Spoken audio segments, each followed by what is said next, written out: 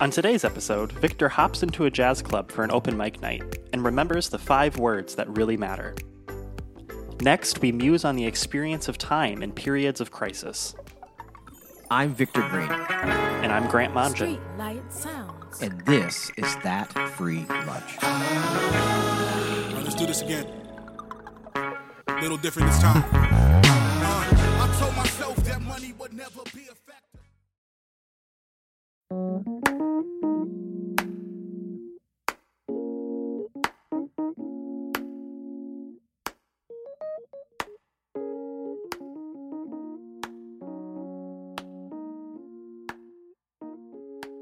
You know, living in a foreign country during a pandemic has been a kind of a weird experience for me because I've had more time, I think, to think about how much I miss like different aspects of home because I'm stuck inside with my thoughts more often.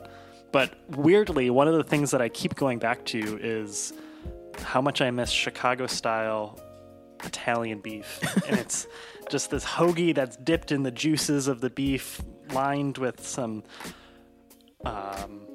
caramelized onions, and then topped with the Italian beef and the hot peppers and the cheese. Oh, it's divine, and I miss it so much. Oh my gosh, I'm pretty sure I had Italian beef when I was in Chicago. Like in general, the food between the deep dish, between the Italian shaved ice, it's like amazing. And this is torture that you're bringing this up, not even just because of the food, but like. Oh, gosh, I miss Chicago. Summertime Chicago, not wintertime. Post-hibernation Chicago, I've thought many a time, and even you bringing it up, of how much I wish I could go back. Yeah, I sometimes forget that you've been to Chicago before. But Twice. Yeah. Twice. Which the first time was for a conference on story and storytelling, which... I feel like that sounds very, I don't know, indie artist, misfit artist or whatever, but it was super cool. I remember specifically there were representatives from Pixar and Nike who were there, which was really inspiring for me because this was at a time when I was really getting into thinking about storytelling. And so I really wanted to come back. And so the second time I came back, it was for an internship, which is the last thing I think about when I think about visiting Chicago a second time, because it was 2016, and 2016 was a nightmare of a summer for many reasons, globally and personally. I was just coming off grieving the death of Prince. This was a summer with so many hashtags and Black Lives Matter movements, and there was a protest that I participated in downtown Chicago for Laquan McDonald, and then personally, there was a few phone calls that I was needing to make and was just trying to figure out what words to come up with that would be appropriate and what to say to some people who are really, really dear to me. And actually, even thinking about it, this is definitely the summer I can point back to and say this is when I fell into poetry. I started writing poetry furiously to the point that I even heard about an open mic night that I got really excited and nervous for because I was contemplating performing. And so I started working on this one piece, and I thought maybe I would build up the courage to perform if I don't know, put together the right words or saw a sign. Did you?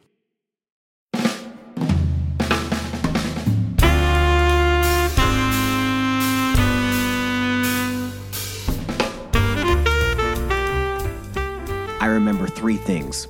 1, I got a phone call. 2, Bianca. 3, there was a full moon that night. I'm jamming on Prince's I Wanna Be Your Lover when I arrive at the famous Green Mill Cocktail Lounge Jazz Club at North Broadway Street in uptown Chicago. Bianca isn't there yet. I give the bouncer, Big Al, cash and walk into the sounds of smoky jazz and big band. The original owners were inspired by Moulin Rouge, otherwise translated the Red Mill.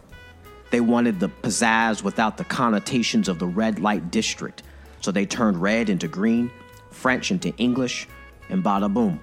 The Green Mill Cocktail Lounge was born in 1910. And in 1986, thanks to a guy by the name of Mark Smith, it became the birthplace of the poetry slam movement in the whole United States of America. But most folk don't come for that. Most come to conjure the ghost of its infamous mafia history. 1. Jack Machine Gun McGurn, the only man to stand trial for the St. Valentine's Day Massacre. 2. Al Capone. They still have the same booth reserved for him and his henchmen, facing the entrance and the exit just in case they needed to have a quick getaway. 3. All the elaborate mazes of escape tunnels hidden just below the wraparound bar, with private party rooms and passages for smuggling booze pre-prohibition. The place is a living movie set from another time. Next to the stage is the signature Art Deco fixture of the Green Mill, a statue they've named Stella by Starlight, or Ceres, goddess of harvest and the love a mother bears for her child. Off stage and in front of Stella are several of the dancers, dressed up in whatever 1940s, 1950s get-up version they could create from thrifting. The collective sight was a cosplay prayer and a strange ritual made at the altar of time. The same different kind of time where being black gave me zero desire to return to the 40s or 50s, where I wouldn't stand a ghost of a chance against an Italian or Irish gangster mob. Nor did I, in that moment, have any desire to entertain the oft-asked party question: if you could time travel, what era would you want to visit? I knew hashtags and Tommy guns and gangsters time traveled and changed forms. Despite wearing the same clownish smile caked on their faces, Annual Crisis were glamored in the same makeup. But the Relic and the Muse, the Lindy Hop cakewalk clap cadence, and the boogie bop bop groove transposed the air itself. The atmosphere in the Green Mill carries the Billie Holiday of possibility that not even time could prevent or dictate. As I imagined it did back then, there is an improvisational spirit to what is happening, an anything could happen type feeling. Everything is in motion, everything is almost on the brink of something. I sit in one of the many green velvet lined booths, and I get caught up in it. And instead of going over my poetry, I turn to a blank page in my notebook. I'm writing words down like moon mythologies and green aberrations and babe. I'm tapping my feet like the bassist. My head is bobbing. My legs start gliding a bit. If you've never considered what would happen if you took all the gravity out of a room, it's something like jazz and poetry. Nothing held us down. Nothing held us back. Not gravity, not time, not the loss of either. Because the next thing I knew, the dome of the club exploded. And the Green Mill turned into a planetarium. I start levitating just above my seat, like an astronaut training at an observatory for celestial navigation. Stella is floating sideways too. The musicians and the dancers are in the air, twisting and turning, upside down, spinning with the motion of heaven. We are its constellations, stars, and moons for a cosmic aero ballet. We are its celestial bodies, refusing our orbits, sounding with brass and body, the deepest conviction that our collective sound, our syncopated surge, our get down, could rearrange and defy whole scores. It's one of those out-of-body experiences where we remember whole worlds we thought we lost and never knew were inside ourselves. And I'm writing down words midair. Phrases like pulls me in, bars like until tomorrow, when the music comes to a close. Bianca Phipps walks toward the stage. I'm back on the ground now, wondering where the time went and how I missed signing up for an open mic night I dreamed about. I'm a little disappointed, but only a little and only at first, because Bianca held the missing sentences I was trying to break and piece together anyhow. She performs third.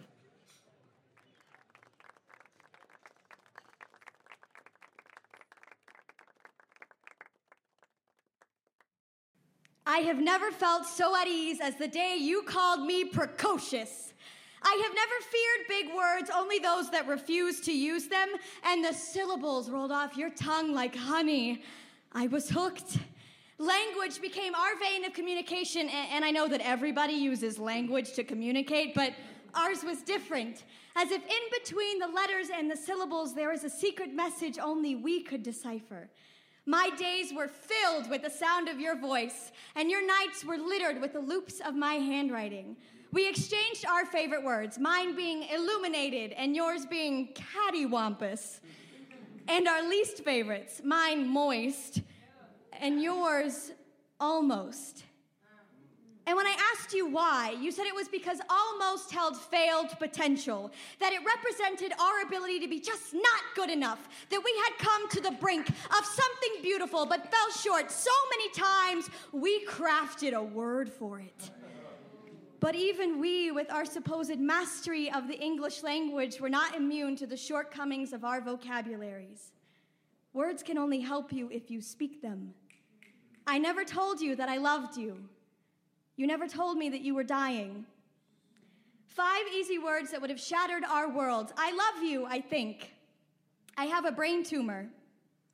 You know, still to this day, I don't know all the details because medical jargon has never fit right in my mouth. And even now, 5 years later, it feels like an invasion of your privacy. But I do know I have pored over our conversation, searching for the secret message you certainly tried to send me, and I am sorry. But I only almost found it. Salt water is not good for paper, and my tears warped your words.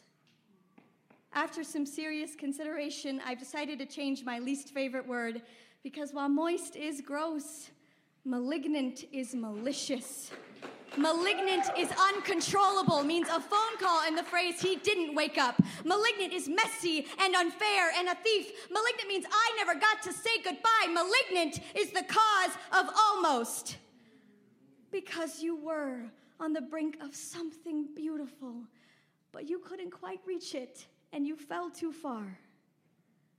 I am so sorry I wasn't there to catch you. I hope your heaven is a library, and I hope it is void of almosts. Te amo, Daniel. Sleep well.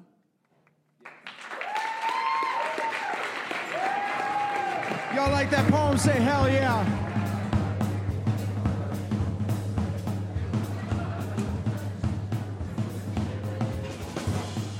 My jaw drops.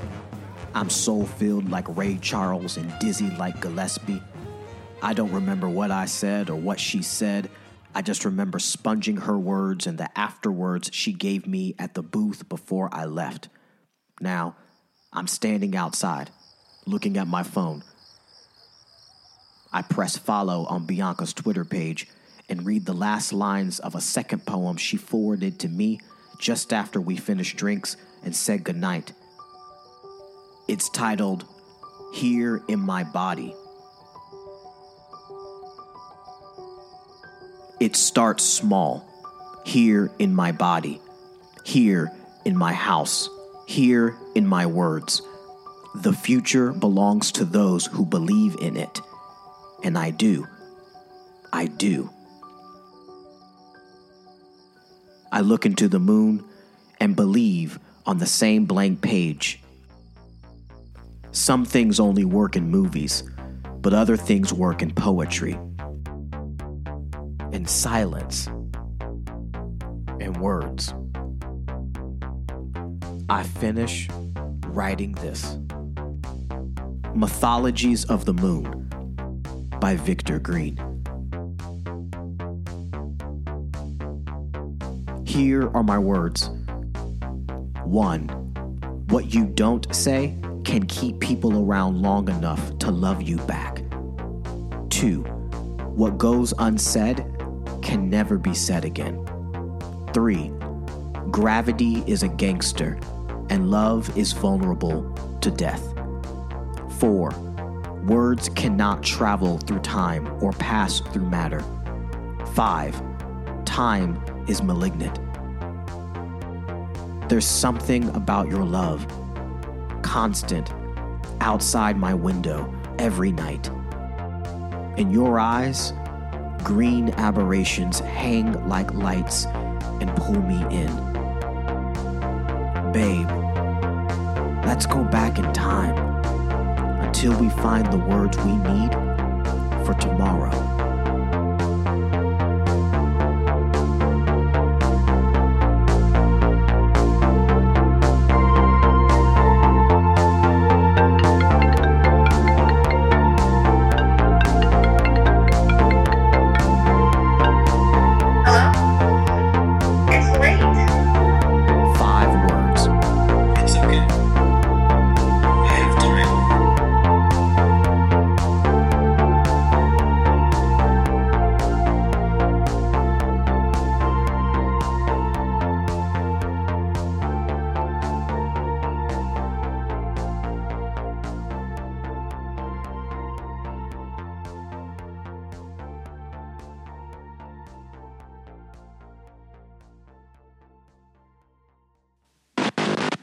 Subscribe and follow That Free Lunch on Spotify and Apple Podcast. Okay. Dick.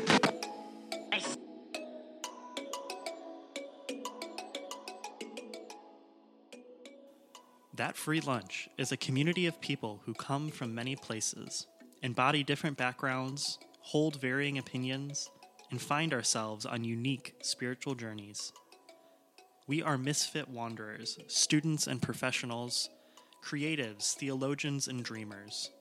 We dare to dream of a world where those on the margins are central to our grand narratives and cultural imaginations. Welcome to neighbors, strangers, and friends. Welcome to siblings, to single people and partnered people, to married people and divorced people. Welcome to people of all countries, all colors, all cultures, and all classes.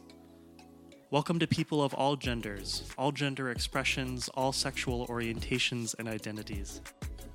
Welcome to all those whose identities are complex and who long for their stories of joy, sadness, fear, grief, gratitude, doubt, faith, or peace to be heard and held. You are welcome to join with us as we work to create a space where everyone who enters in knows you are safe here. You are worthy of love and belonging.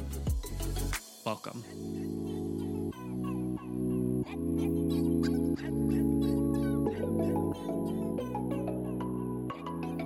I found a tweet. Okay. By Mike Edwards. I don't know who this is, but giving credit. He put, in case you lost track, today is March 97th, 2020. Now we're in April, but I remember looking at this and laughing because there's something that felt really real about that, at least in my own experience and how time has gone in the past couple of weeks. But it leads me to a question, which is, how do you think crisis shapes our sense of time?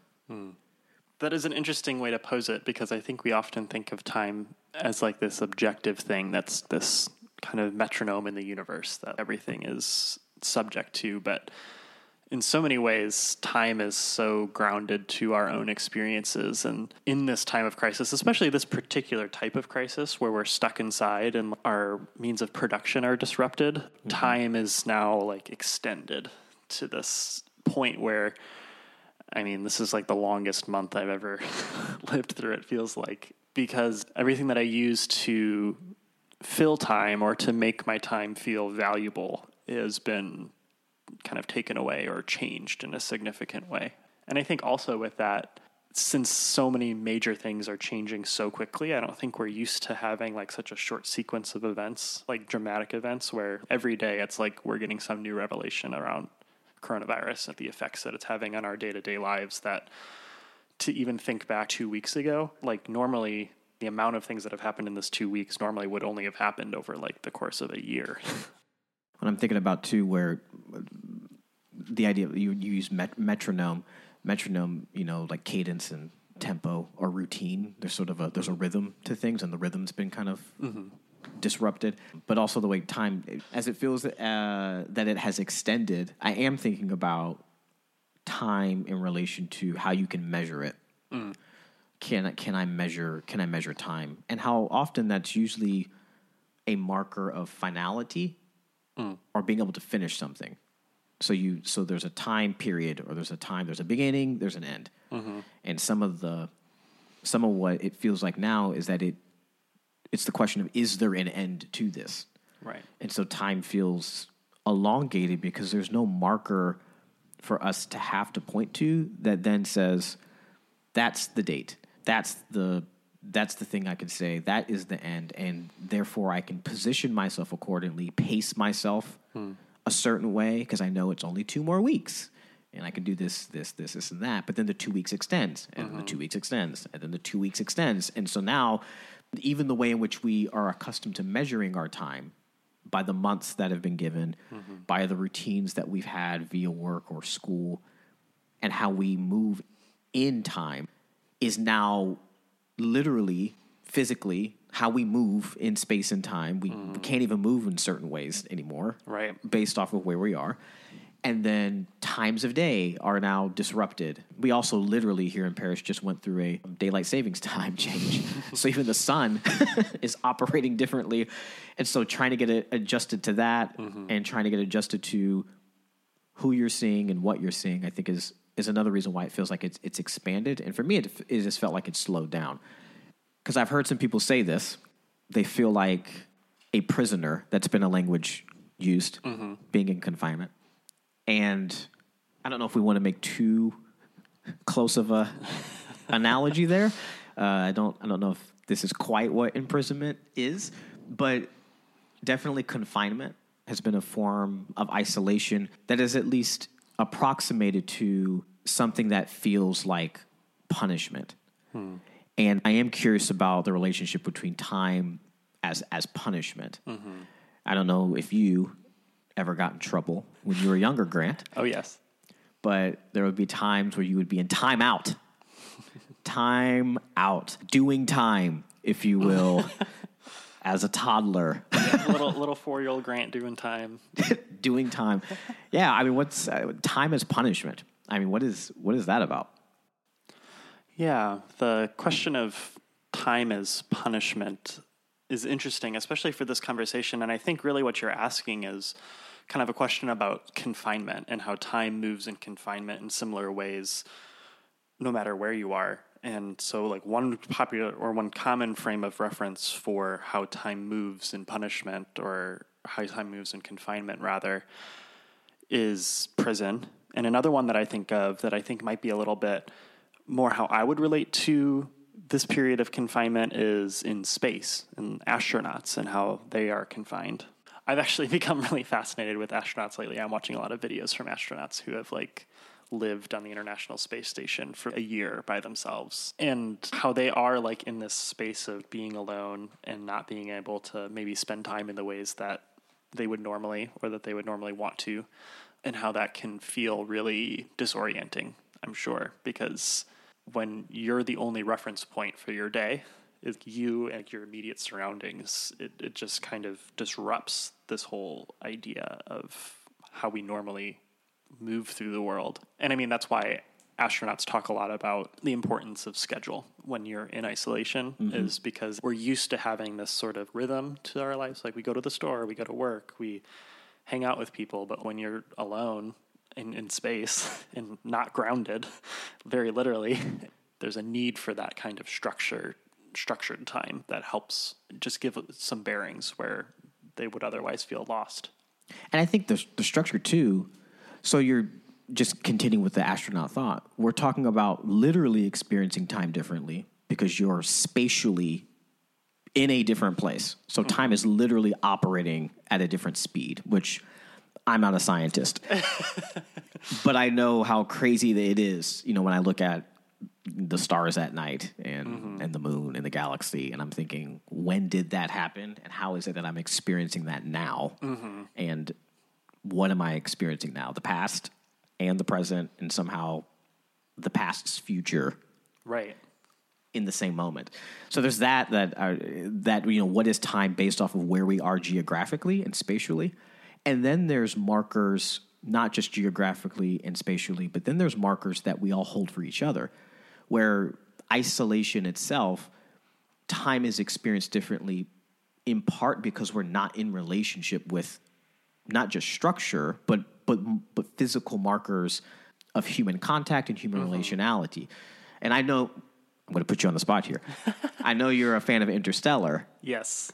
No spoiler alerts, Grant, but that movie has me thinking about the way that time was experienced differently for someone who was in outer space in connection to their family and into the world. Yeah, I mean, it's just interesting to think about because it goes back to like relativity with Einstein and how gravity and space affects physical experiences of time, and how there isn't just sort of some grand clock or grand metronome in the universe, that everything is on the same pace and it's all moving at the same pace, because it's not. So much of it is subjective based on like what you're experiencing personally, what you're near, like what planet you're near.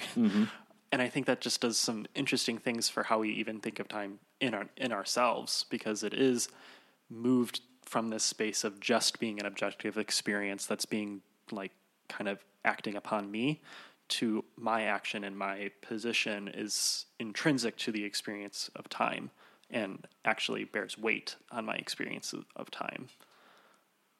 And how that weight is emphasized when time reintroduces death. I think death becomes a reminder of sorts, kind of a memory of our future. Yeah, and how that memory is a collective experience, and memories operate in this interesting way of being both collective and personal, where we all have experiences, for example, like what you were saying of death, and how that's a collective human experience where we all are just raised with this knowledge that one day we are going to die. But we also all have personal experiences with death, where sometimes it's a friend or a relative or maybe a pet or even the meat that we eat. At some point we come to a realization that there's death involved in that. And so it's both a personal and a collective thing, and how I think it's also interesting to think about how crisis is tied to that kind of collective memory. For example, you can talk to really any American that's old enough to remember 9/11, and they'll be able to tell you their personal experience of 9/11. But at the same time, we also have these collective memories and documentaries and in news stories that have shaped kind of society overall. And so there's this interplay between the ways that like our personal experiences feed into this grander, broader narrative and kind of shapes societies and peoples. And even how Corona, I think, is going to operate in that way when we're looking back on it, when it is a memory. It's the first event in my lifetime, certainly, and probably for a number of years before that, that has really united the world in this common experience where we have all like walked through this, and we'll all have both collective and personal memories of it. And hopefully a reminder that death and crisis never happen in isolation. You know, I know for me personally, it's calling for me to make the most of my time and to have the courage to say the things I ought to say to the people I love.